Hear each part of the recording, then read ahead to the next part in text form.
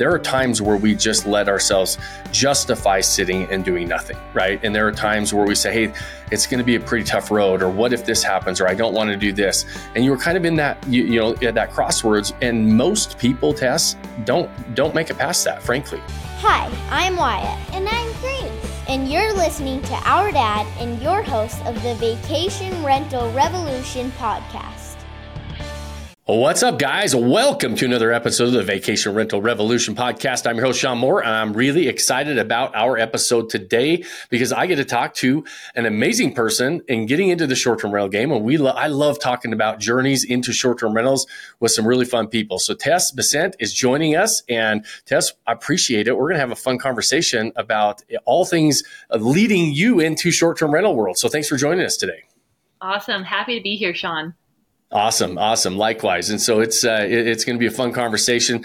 I was telling Tess before we hit record, you guys that listen to this podcast, you know that these are just really good conversations, really honest. We talk about, there's nothing that is off the table. And I love when I always ask before I hit record, I say, is there anything you do or don't want to talk about?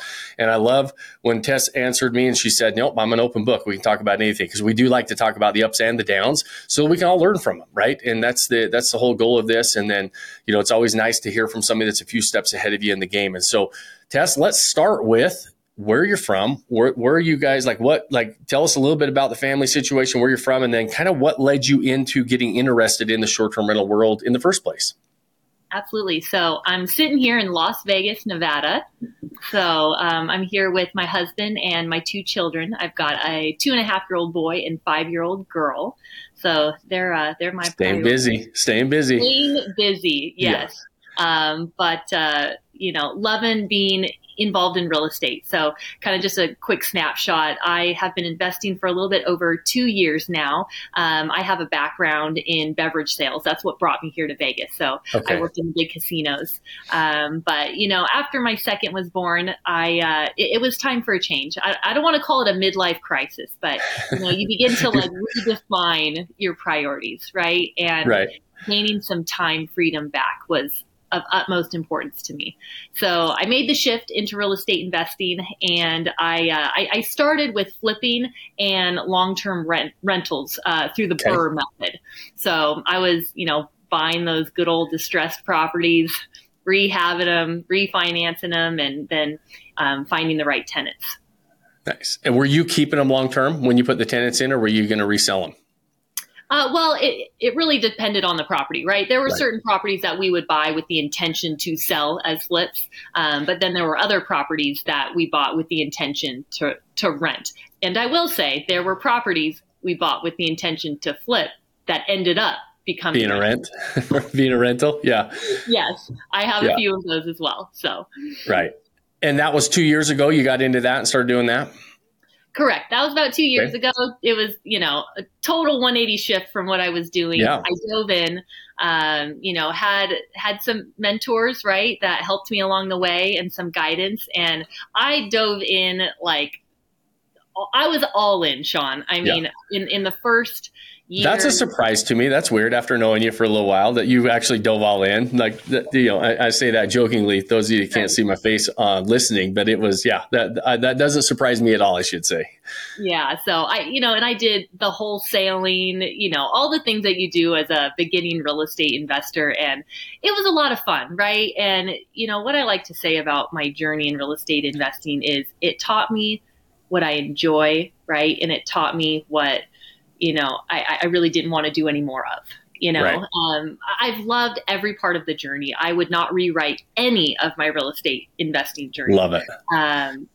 That said, as I began to really hone in on certain, asset classes and strategies, right? It's really what guided me here to short-term rental investing.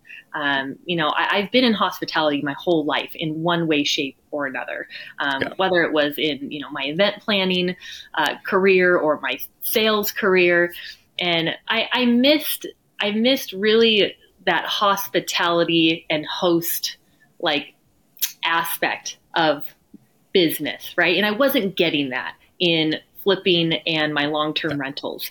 And when I really started to, understand what the short-term rental space was all about, I was like, why aren't I there? Like, why aren't I focused there? Like this is where like my heart is most happy.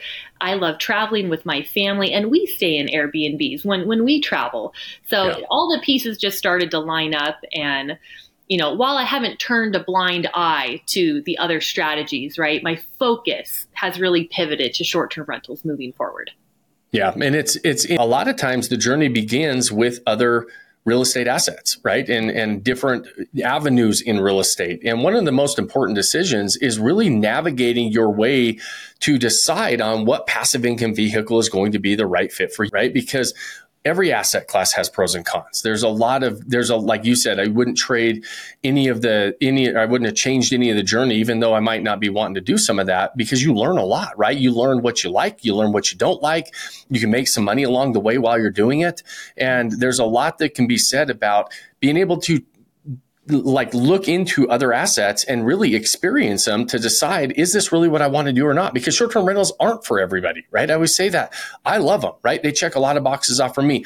You're finding that, like you said, that's where your heart is most happy, like is in this world, and being able to combine a lot of the benefits of investing in real estate, but to combine your love of hospitality and those types of things into the short-term rental game. So you started to say, okay, maybe this is an asset class that I like to look into. Was it, you mentioned you had other mentors. Was it did you meet somebody along the way that was succeeding in short-term rentals that you saw on the sidelines, or did you just start to come to that conclusion based on what you like and what you don't like in the real estate game? I think it was more of that, Sean, because in my original, mentorship for real estate, they taught us all the strategies, short-term rentals included, right? But it was, and I'll be honest with you, it was easier to get into the game through wholesaling, flipping, and long-term rentals, right? So that's kind of where I hunkered down, made quite a bit of mistakes, right? Whether that was location or choosing the right power team, to have behind you. Also met a lot of great people, right? But I think it was through the doing, through taking action, I figured out really what was the best strategy that suited my needs. Love it. Love it. And how long ago was that? When did we start to dive in to say, we kind of like this short-term rental game. We're going to start to dive in all in on that and start to run down that road? I would say that was about 6 months ago. Okay. Yeah. So 6 months ago, we, not too long after we made the trip to Vegas then and had a little paintball fight, right? It was right. That's right. That was right. We came to your backyard and we started shooting paintballs at each other with one of our meetups. That was fun. That was a fun time. So that was right at the beginning of your journey. It really was, and it was like when I decided to come and join you guys, for the mastermind, but I was like, the stars are aligning. Right. Yeah. I probably was juggling about 5 projects at that time. And I kept using those projects as an excuse not to move forward with short-term rentals, right? What if these projects don't go as planned, right? What if I have to dip into the nest egg to support these projects more than I anticipated, right? There were all these, quote, excuses. And then it was like you guys were coming out to Vegas. I was having that itch. I knew that short-term rentals was where I wanted to go. So, after joining you guys at the mastermind, I was like, I'm done with these excuses. Like, there's no reason that I can't move forward today.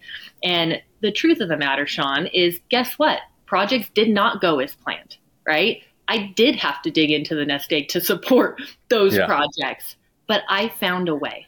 Right. I found a way to continue pursuing my dream, which was to really pivot and lean into short-term rentals. And that's what I tell people is like, look, you can have a lot of excuses and they're just that. They're excuses. If you're committed to an outcome, you will figure out a way to get there.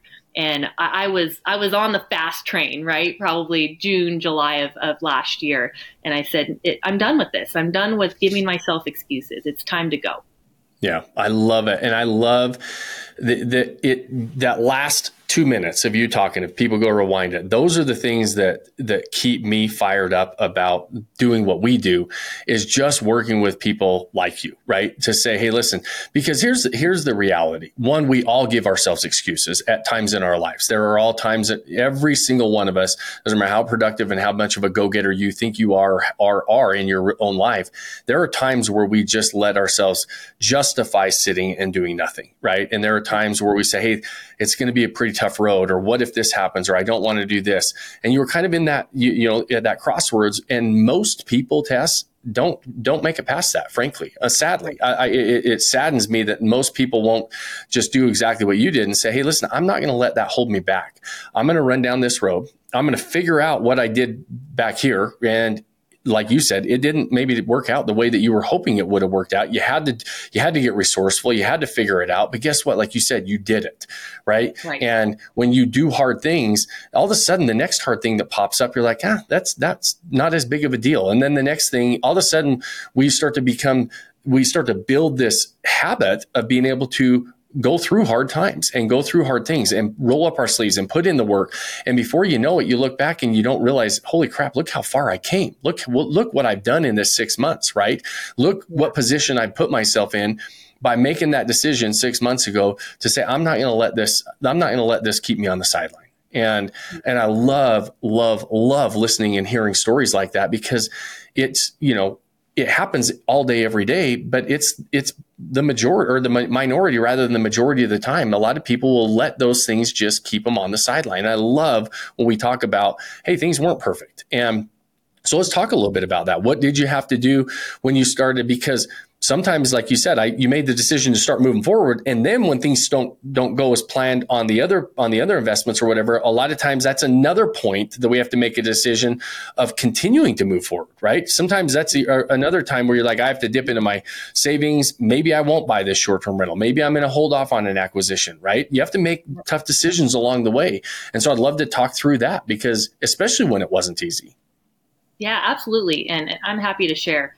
So, I think I had 2 flips going on at that time, and I had 2 other renovation projects, right, which were planned rentals. But one of the flips didn't pan out as a flip, right? It's still sitting on the market. And I'm currently today working on the refinance, getting a tenant in, right? Yeah. And when you're anticipating, let's say $40,000 coming in through the door, right? And that, poof, not there, evaporates, right? Now the equity's in the property, right? It's just not in my bank account, right? And it's like, I was not counting on that money, but it would have been nice to have that money in reserves to say put against an additional short-term rental acquisition, Other examples would be rental properties, especially during this time period, anticipating a certain value to come in from the appraiser, right? Yeah. And that value maybe not coming in, right? So loan to value being cut, right, by various lenders due to the terms and the nature of the economy, right? Things that are really out of my control. And so, I did have to come out of pocket more than I anticipated for a few of these projects, right, to close them. And the fact of the matter is, I wasn't going to let those that they're not even issues, but those realities hold me back from continuing forward. And I talk to a lot of people that, the objection is always, oh, I don't have the money, right? I don't have the finances saved. And I hate to just call bullshit and excuse my language, but it's like, you guys, where there is a will, there is a way. And I found the way, right? And the way that I decided to move forward, I had a few options, right? But I decided to find the right equity partner in my first project. And that is how I committed to that path, right? To be through my short-term rental journey. There is one thing that can make or break your success with short-term rentals, and that's your ability to provide your guests with an amazing night's rest. Personally, I have these custom mattresses in every one of my short-term rentals. We love them so much that we even got them in our own personal homes here in Utah. So visit VodySleepSystem.com and use the promo code PODCAST. It's all caps at checkout to get 55% off. The start of it, at least, right? And so that's what I really started working on was, it boils down to everything that we teach, right? Finding the right market. I found the right property. And once I had those things, I started talking to people and seeing who was interested in this opportunity, and then understanding who was the right partner for me, because that is so critical. I mean, you and I have talked about that a little bit as well, right? And it's like, you just don't throw the doors open and welcome anyone in. Right? You got to find the right person to work with long-term on these things. And I had a very, diligent process that I followed in order to find that person. Yeah. Which is huge. Right. And I love that you call it out just to say, hey, listen, because we hear all the time, you're part of our strategy team now, where you jump on the front end and talk to people. They're thinking about getting in this game. And you hear all the time, well, I've got this going on or this going on. And you almost just, try not to roll your eyes in the back of your head. Like, come on, that's nothing. Like, let me tell you what I did. Right. And we don't do that. We just, we don't want to be the one upper, but at the same time we have to be resourceful at times. And that's exactly what you did. Those of you that don't understand how big of a deal a refinance not coming in at the end of a BRRRR type of a strategy that does that. What that means is you buy a property, you renovate it, and then you're going to refinance it to pull some of that capital back out. And then you're going to either sell it or rent it again, right? Or, rent it, but it's going to have new financing, because you usually get really short-term financing on the front end, right? And you've got a lot of capital in, high interest rate, short-term loan. So you have to hit that refinance number at the end. And so when that doesn't come in, all of a sudden you have a lot more capital invested in this than you were planning on leaving into a deal. And so those are real issues that you have to deal with as an investor. And like you say, when somebody says, I don't know if I have this, or I don't have the time, right? I heard somebody say, not having the time is like the adult equivalent to the dog ate my homework. It's just the craziest excuse, right? It doesn't, which I like that. Yeah. It's just, that's not true, right? You do have the time if it's a priority. And frankly, most of the time when you think you can't move forward because you don't have the money or anything else, if you're a little bit more resourceful, you'll figure out a way to do it, just like you had to do. And then moving into the partnership, right? That's another conversation that a lot of people ask about. And you hit the nail right on the head when you said you've got to be really, really selective of the right partner. The right partner can be, it can be beautiful. Like it's worth its weight in gold. It can be a really great experience. The wrong partner can be the exact opposite of that, right? It's like a nightmare. And it's not just somebody that's willing to invest with you, right? You have to figure out, okay, what does everybody bring? What is their capacity? What is my capacity? How are we going to merge this together to be a very symbiotic relationship? And just because somebody has the money and wants to write a check doesn't mean they're going to be a great partner. Right? Because you had more than one person. I know that when we talked originally about this, you had a number of people that you were considering that wanted to invest with you. Right. Yep. Right. I did. And so how did you, let's talk a little bit about that, because we'll just kind of keep rolling down the timeline of that acquisition and making offers. Because once you identified a market, location, properties, and people are getting more serious about it, what were the things that were important for you in a partner? Yeah, first and foremost, I wanted someone who, and this was actually, I learned, I will say, Sean, I did learn as I went on this first one exactly what I was looking for, because I have two other partners in other transactions. Yeah. One is a rental and one is more of a flipping business. But when it came to a long-term relationship, I was like, what am I really looking for? Yeah. And, I think when I started speaking to a lot of people, a lot of the times there felt like there was a lot of pressure to hit a number, to hit a target, right? A return on investment. And look, I have experience in real estate investing, but I was very aware that this was my first short-term rental, right? Yeah. And so I did not want to overpromise and underdeliver. So it was important to me that there was another element than just the financial gain that my partner had, right? There was more to it than just making money. And when I spoke to this woman, there was an emotional component to it. Okay. I don't know if you can see, for those of you who can, I'm wearing a Notre Dame sweatshirt, and that's where our rental is, in South Bend, Indiana. And she had gotten into Notre Dame. She had been accepted, but she couldn't go. For one reason or another, she couldn't go, right? And so there was that emotional connection. She's like, I would love to have a property in Notre Dame, right? And to be able to visit it and, take her friends there. And of course, during the right time period, Sean, right? We understand. Sure. Yeah. Like, you don't go visiting when, they're playing USC. Not during football season. Yeah. We're not going on game day weekends. Right. Yeah. But there was this, there was this nice balance of, what, I want to learn how to do this, alongside you, Tess. You're the lead. You're the one who's going to be making the decisions when it comes to design and management and all those important pieces, right? She came to the table as my capital partner, and she's like, I would like to learn alongside you, knowing that you're the lead, right? You're making all the decisions. But there was also that emotional element of, Tess, I don't need you to give me like an 8% return on this investment. She's like, I'm happy to have a property with you in Notre Dame, right? And that is what felt comfortable to me, as opposed to the pressure of having to give a preferred return, right? And if I didn't hit that preferred return, what did that mean for me? What did that mean for them in the future? And that got stressful, thinking about not hitting a number for an investor. So when I found someone where there was another element to the investment, that is what I felt most comfortable moving forward with.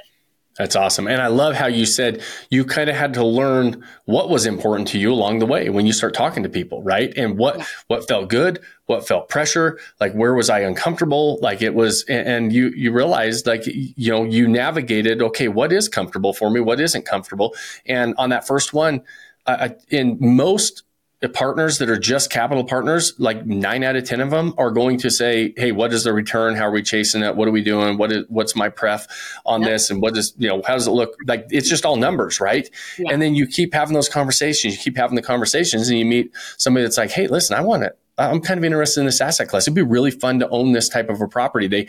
They wrap and get emotional about the actual ownership of the area you're buying into and what's going on. And you're like, okay, this is a little different conversation, and it stands out like a sore thumb, right? You're like, okay, this conversation seems so much better and felt better to you than these just strictly, I'm just chasing numbers type of investors or capital partners.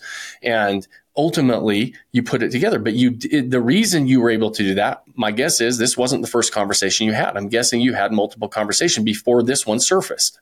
Correct. Yeah. Well, I will say she was actually the first person that I spoke to. However, I did have several conversations with people who were interested in this opportunity. And I had a lot of great conversations, Sean. Yeah. But at the end of the day, it was like that one stood out, right? And I had a few with this partner in particular and some other people, right? But this one, just kept rising to the top in terms of what I felt comfortable with, the not the reasoning behind it, but kind of what our premises were, right? What we were trying to accomplish together. She was also looking to build a short-term rental portfolio, and she was thirsty to see, what is she doing, right? What's her plan? How's she going to do this?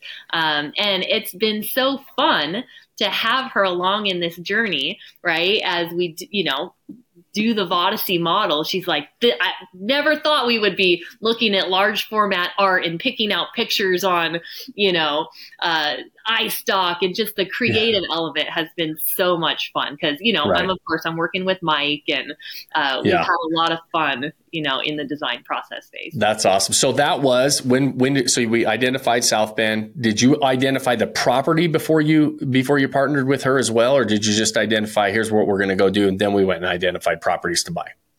I had identified the property. Okay. Yeah. So you knew you could show her the deal, the tangible. Here's what we're doing, right? Correct. Yeah. That's how I did it for this particular property. Yeah. So got the property. And honestly, that's probably when you're in the beginning and you're bringing on an investor and you haven't had the experience, and especially the first time somebody's going to invest with you, typically you do have to have the whole deal put together, right? You do have to kind of have the deal, and then you're under the gun to try to find it. But you knew you had these conversations to have, right? You had a number of people you could have these conversations with, and so it is easier when you're trying to bring partners on to actually have the full deal, right? Because otherwise you really don't know a yes or a no, because everybody's going to say, oh yeah, I'd be interested. Show me when you have the deal, right? Yes, If you go too early. Exactly. And I will say you did hit it on the head there, where it's stressful.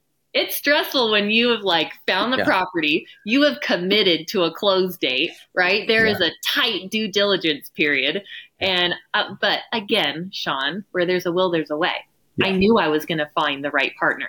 And if I didn't find the right partner, I knew it wasn't the right fit for me.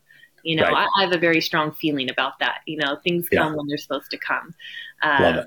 But that's awesome. And so just unpacking this for those that are listening and following, and just, you know, this is a pretty amazing journey to this stage where we're saying, okay, listen, we decided we're going to get into this game 6 months ago, roughly. And we're going to say, okay, we're committed to short-term rentals. I've still got these other deals going on. And all of a sudden we start running down the road and the other deals aren't panning out the way we were hoping they were going to pan out, which means a lot of your capital is still tied up into some of these deals. So you can't deploy it into the short-term rental game. Instead of giving up and saying, I'm waiting, you're saying, okay, I'm just going to go continue down this road. And now I'm going to have to bring on a partner and figure this out along the way. And so for those of you listening, if you're giving yourself excuses, look in the mirror and say, is that what Tess would do? Because I doubt that she would sit there. So we'll start to ask, what would Tess do? You know, I'm gonna wear that wristband. So because we don't stop, right? And so and that's why I love how resourceful you were in this journey, in this process. And so we're recording this end of January, right? We went under contract when? We went under contract, I want to say in November, closed in December. Yep. Now we're in the, design and setup phase. I'm headed out there next weekend. Both my business partner and I, we're going to go, our plan there is we're going to come prepared to the house and have all the links, ready to fire essentially for the ordering. Make sure everything's measured out correctly. And then we'll start she is flexible enough that she can work not from anywhere, but she has the flexibility to live in the house for a few weeks. And so she'll probably receive in a lot of the furniture and help us kind of build out from there. And I'll fly out and be a touch point, as frequently as I can. But, with the husband and 2 kids, I got to. Yeah, they're going to miss you if you're gone too much. Yeah, exactly. I got to play that one right. Yeah, exactly. Well, that's so right in the middle of the setup phase right now. I mean, that's I always tell people the acquisition phase is a tough phase. It's short-lived. The setup phase is the toughest phase, I believe. And to dial it in, do it correctly, because we're trying to do it fast because we want to launch as soon as possible. So it's a lot going on in a short period of time, logistically trying to get everything picked out, ordered, set up, but also even in the, when you're under contract, I'm sure that you guys were having conversations about who's our target audience? How are we going to design this? What are we going to set it up like? So share a little bit about that, because we're huge on kind of identifying a target audience and creating a great, unique experience. I mean, I kind of have an idea what that experience is, but let's share with me if I'm wrong. Absolutely. And, I was speaking to my realtor about it when we were standing in the house. I was talking about my vision a little bit, and she paused me and she goes, Tess, please don't go too far away from the Notre Dame theme, or you are shooting yourself in the foot. Right. And I'm like, don't worry, Christina, I'm keeping the Notre Dame theme. Right. And just to bring you up to speed a little bit, Sean, I bought a turnkey short-term rental. Right. So I would call it, I don't want to call it maybe an underperformer, right? But in our terminology, right? It was doing okay. But I saw a lot of potential there. Yeah. So, obviously I'm going to really lean into the Notre Dame theme, and I'll reveal we believe we're pretty set on the Golden Dome getaway. So we're leaning into, the Golden Dome. Obviously, if you know Notre Dame, you know that's, an iconic landmark there. Yes. But Golden Dome also leaning into the golden helmets of all the sports, right? So football, ice hockey, lacrosse. I am alumni collegiate athlete, right? So college athletics is near and dear to my heart.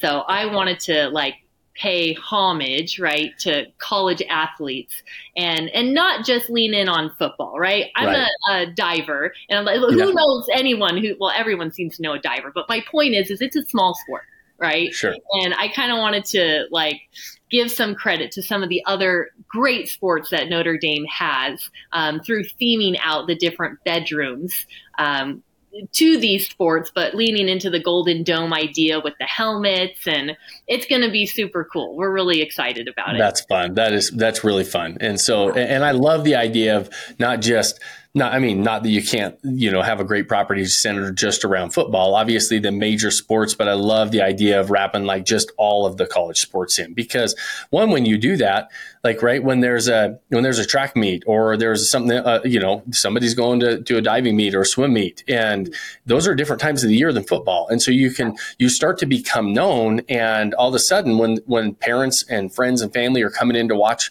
those athletes perform, then they're going to be drawn to a property that kind of, like you said, pays homage to other sports outside of that. And so yet the major football season and game days and everything, it's still super attractive. And so that's going to be a lot of fun. I can't wait to see it. And I love that you said where you bought a turnkey rental, right? We see this all the time, right? We look at properties all the time. We're like, okay, I see the potential there. This is actually a really nice property. It's set up really nice. It's got a lot of the case goods that I need. The furnishing's fairly congruent design theme. And then all of a sudden I can come in and accessorize it and really theme it, like give it the spin that we're trying to do, tell the story that we're trying to tell. Like you're saying, you're going to tell the Golden Dome story and bring it to life and breathe some life into it. And all of a sudden it's a whole different property. Yet you're not having to furnish the whole thing from scratch. Right. Yeah. Which is a lot of fun, right? And so I love that you shared that. So the target audience is still people, family, friends, fans coming in to Notre Dame South Bend to enjoy and really immerse into college athletics. Yes, you nailed it. So yeah. I know how many parents and friends and families came in, right, to support our team, right, when we had our events. So I know that. There's so much traffic coming to Notre Dame, and it's not just football, right? It's not just graduation and parents moving kids in and off campus. Right. In that collegiate athlete world, I mean, parents are traveling all the time to support their kids. And so I saw a niche there, right? And I really wanted to hone in on that. I love it. And then, and there's obviously things on the marketing side that you can do to get in front of some of these other programs and coaches, because they want to know what's out there and available, right? Because they're going to tell the kids and the parents that, hey, go check out this property. If it's available, it's a really fun one to stay at, because, so there's a lot of things I love. Like I've been talking on a number of podcasts, some of my top market picks, and I think it's probably why you started looking in South Bend, was we like some of these college towns like a lot right now, because like you said, it's not just football season or graduation or parents coming in when schools are starting or getting out to get kids moved in or out. It's all year long, and there's things going on all the time. And like you said, how many friends and family and parents are always traveling to go see those kids, and a lot of these areas, they're not major metropolitan areas with a whole bunch of, hotels. It's not Vegas, let's say, right? You're not. Yeah. So. Yeah, exactly. And so we're right in the middle of setup. Excited for you to get that wrapped up. I know that the setup is stressful, but the more organized you are with setup, and you can lean into it, have some fun with it. It really is it's a stressful time, a short-lived time, but it does 95% of the heavy lifting once you launch. Long-term marketing wise, you got 3 to 5 year run before you probably have to even upgrade or do anything, right? And outside of, and it does most of the heavy lifting on the marketing side. So you're gonna, what is our launch date? What are we trying to do, and where are we trying to hit launch date wise? I would say we're aiming for early March at this point. I think once we're there next weekend and we understand really what the delivery schedule will look like, for some of our larger case goods, the artwork, once that's ordered, that will determine it. But if we can get off the ground in early March, we would like to, because we understand the high season as really starting June, July, and then it just ramps up from there. So if we can get a few months under our belt, right, up on the big OTA sites and really hone in and, I would say refine our marketing and all the little things that matter, right, in the beginning, we'll be ready to go and welcome in the high season.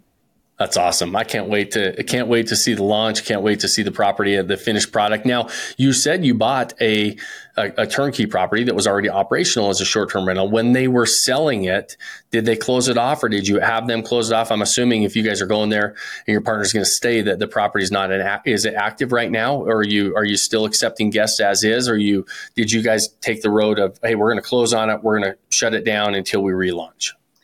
I made the decision to shut it down. Yeah. So because we are launching such a unique, different experience, I didn't want there to be mixed messaging, right? Like, this is what we are, right? And we're just kind of picking up where the old owners left off.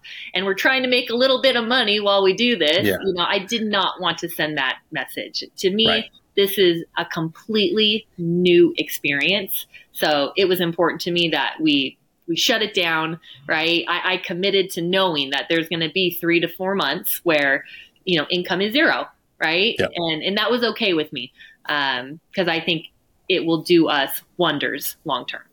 Yep, I agree. It's the way that we do our properties when we buy them and launch them. And when we're going to do a relaunch, we're making sure we're shutting them down, and it's going to come out exactly how we want it. Because to your point, every single time we buy a property, we want to create this new experience. It's very seldom that we buy properties that are exactly. In fact, I haven't ever bought one that was like that. Now, there's some awesome properties. If we bought one of our Odyssey member properties, we might leave it as is and just roll with it. But most of the time, we're creating this completely different experience, and we just want to start from scratch.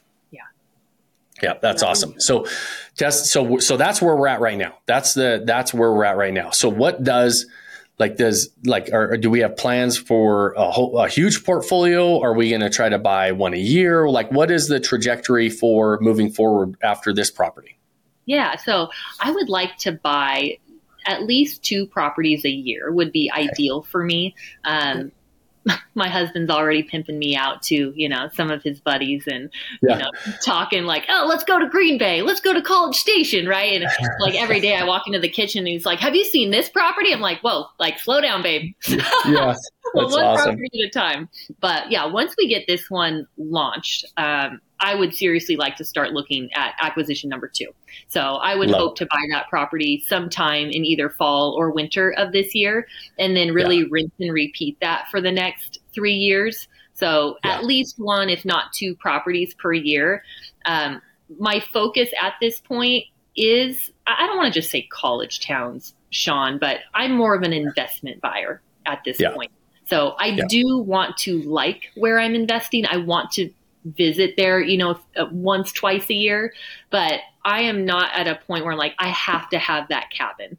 I really, really want that cabin, Sean, right? I want Fall, Idaho, right? I want to go to not Vail, Colorado, because that just wouldn't make sense, but somewhere around Vail, like that's the dream. And I know that I will be able to get there once I have a solid foundation of investment rentals, right? That will help me get there, right? So that's kind of the plan. 2 a year. Love it. Yep. And I want to just, I know that we're running, toward the end of the episode, but I want to really kind of put an exclamation point on that topic, is because so many people say, they hear me talk about, hey, these are lifestyle assets, buy in areas that you're interested in, that you'd want to own a vacation home. And then we have these conversations of saying, hey, listen, I'm strictly more of an investment buyer. Like you mentioned, when we go through in the very beginning and planning this out, we try to identify, are we strictly investment buyers? Are we lifestyle buyers? Are we retirement buyers? Like what is our property goals so we can identify them? But even for the investment buyer, I always say still buy in areas that you would enjoy buying, like that, because when you set them up, right, you love college sports, right? You love college athletes and that game. So you're saying, okay, I like the college towns because I feel like I can go set up this great experience in all of these different areas. You could literally rinse and repeat the same thing you're doing in South Bend in all of those other areas that you mentioned, because the target audience is similar, right? And the process is going to be similar, but you understand that world because you came from that world. Right. I love outdoor type areas. I love national parks and state parks. So a lot of my properties are outside of those areas because that's what I enjoy doing, not necessarily because I may or may not use those properties very often. At this stage, we try to use all of our properties, but you get to the point and you've got you've got a 5-year-old and a 2-year-old. Sometimes we're just not traveling as much as we were hoping we could do. Right. And but there's still properties that you get excited about. There's still properties that you're interested in setting the experience up because you understand that experience, and you can rinse and repeat that as an investor buyer, but still create this amazing experience that doesn't fall flat when you're talking to a target audience that you wouldn't maybe. Sometimes if you don't understand the target audience, it falls flat if you're trying to set an experience up for somebody you don't understand. And so you're still a part of your target audience, right? And you understand them, even though it's not the cabin, it's not the lake house in McCall or the ski house up in the mountains in Colorado, right? But that building a solid portfolio is going to get you closer to those types of lifestyle assets that maybe are a little bit more on the lifestyle side, and expensive areas that maybe don't cash flow as well, but they're going to be, you're going to have the ability to buy those because of this portfolio you're building. So I love it. And I love talking about that because so many people ask that question of, well, I might not use it, and this is a great conversation, an example of, you might not use them that often, but you still understand that target audience. You still understand that experience that you're putting together. And so I like that you brought that up, and we could kind of put an exclamation on that point that you were making there, because it's an important question that a lot of people have. Yeah, absolutely. I know when I talk to a lot of people who are, I don't want to call them closed-minded, but they're dead set on the lifestyle asset, right? And look, I was too when I first started thinking about short-term rentals, right? I wanted to be in the West Coast, right, in the mountain towns. And when I started looking, I was like, you know what? Expensive. Maybe it doesn't fit, where I'm at today. It will. I firmly believe that. It will. Yeah. So I found another path that still filled my cup, right? I am a part of the demographic. I am a part of that ideal guest. It brings me a lot of joy. So it's like I figured out the right path, through, all of the coaching, right, that I've been through with you guys. Right. It's like you can find your path, and it's not always what you exactly thought it was when you walked into this game. And it's not going to be the same as somebody else's, right? And that's what I love about any sort of investment. Like when we're running down a road, we could follow the same plan, the same blueprint, everything else, but our portfolios in this game can look completely different. And it's one of the things I love about the short-term rental game as well, because it's going to be based on the property goals and what the outcome we're chasing. We can set that portfolio up to reach those goals. And it might be a little bit different than somebody else's portfolio because they're in a different spot and they're looking for different things. Yep, exactly. Yeah. Awesome, Tess. Listen, we're going to wrap it up today. At the end of every episode, though, I always give you guys a chance to say, if you could go back and say, we made some, you already kind of said I wouldn't change anything. But if you could go back, if you could learn some of those lessons, if you could tell your younger self, here's what I would do to accelerate the process. Here's what I would do maybe a little bit different. Here's something I might pay attention to, or just some advice that you could give your younger self. Because a lot of times we have people listening that, you're a few steps ahead of in the game. And it's nice to hear from somebody that's been down the road maybe a little bit further than we have. Absolutely. What do you have anything that comes to mind on that? Oh, that was a question. Sorry. Here's where I was thought you were wrapping up. But, in terms of just don't let the fear hold you back. Right. There's going to be a lot that happens along the journey. And one thing that even we talk about, Sean, is you got to have a firm understanding of your why. Right. Yeah. Because excuse my language, but shit will happen, right? Yeah. And the journey's going to be hard. There's going to be bumps along the road. And when those things happen, if you don't have a firm grounding, right, and understanding of why you're doing what you're doing, it'll be hard to move forward, and it's easy to get off the path, right? But when you understand, really why it is what you're doing, it's simple, right? You just put the next step forward and you keep on going, right? Yeah. So that's my advice. Know why you're doing what you're doing. Have the deeper understanding of it, because all of this is hard, right? If it wasn't hard, Sean, everyone would be doing it, you know? But I will tell you, it makes it a lot easier when you've got a model to follow. But, there's going to be hiccups in the process. Yes. So, have that deeper understanding of why you're doing what you're doing, so that when it gets tough, right, you keep going.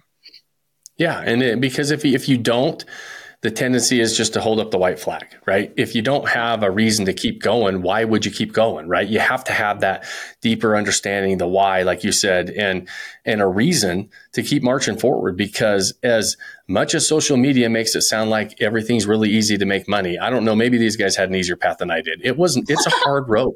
Right. But it wasn't always, Lamborghinis and $100 bills getting thrown around in private jets. Right. But when we watch on social media, we think, well, shit, what's wrong with me? I tried this and it was hard and I had these problems and maybe I'm doing it wrong because when I look on social media, it looks really, really easy. Right. And that's not the case. And that's one of the things why I love having these types of conversations is because when you do have an understanding of why you want to do it, one, you're going to battle through the actual hard times. And then you actually do come into the $100 bills, passing around and the Lamborghinis and that stuff. But that's down the line, right? And it wasn't, none of that stuff comes without some hard times ahead of it. Yeah, because you're going to have to battle through the challenges, no matter how well laid out plan you're following and what you're doing. And the nice thing about what I love about Vodacy and our family is, there's other people that have gone through similar things. And sometimes when you're running around a corner and a dragon jumps out, if it's the first time we've ever seen a dragon, we're really scared. But when somebody else is biased, it's like, oh, I saw that dragon last week. I know how to kill it. Right. Right. And that's what's nice. It doesn't mean the dragon's not there. It just means that there might be somebody to help you that saw that before you and knows how to get past it. Absolutely. And so it's, but you're never going to, if a dragon jumps out and you're like, hey, I'm walking up this for somebody else and I don't know why I'm running up this hill. The minute you get tired or there's a roadblock, you're like, I'm going to go back down. This isn't worth it. Right. And so I love that piece of advice. And so Tess, we're going to wrap it up. This is I love these conversations. I could talk all day long about this stuff. I'm excited to see the Notre Dame property come to life and launch here really shortly. Those of you that are listening, we always post the property links in the show notes. And so if this publishes before the property's launched, we always update it. So if it's after the 1st or middle of March, go double check Tess's property out. And if you're going to be in South Bend anytime soon, go check it out for one of the events they've got going on. And you'll have a lot of fun at the Golden Dome, right? And so it'll be a fun property to see you launch. And then I'm excited to see what you do moving forward this year as we add 1 or 2 more properties. And so, guys, we're going to wrap it up. We always appreciate you spending your time with us. I know how valuable your time is, and it always means a lot that you spend it with us. And so at the end of every episode, I always ask you 2 favors. The first one is, if you got any value out of this, if you enjoyed the show, like it, share it, leave us a review. Those things really do help us and help us grow the show, spread the message to other people that are interested in walking into the short-term rental game with their eyes wide open. They can listen to great conversations listen to journeys like Tess shared today, because those things make a difference when we're running down any road the first time. And then the final thing that I always ask you, and I feel like is the most important thing, is to go pick that one thing you can do today, start building that life you don't want to take a vacation from. Cheers, my friends. Thanks for joining us on this episode of the Vacation Rental Revolution podcast. Share this with other people you think need to hear about it. And don't forget to subscribe and leave us a review. Hey Grace, is there a website? Yes! For more amazing content and expert advice, visit Vodacy.com. Thanks for listening, and we'll see you on the next episode.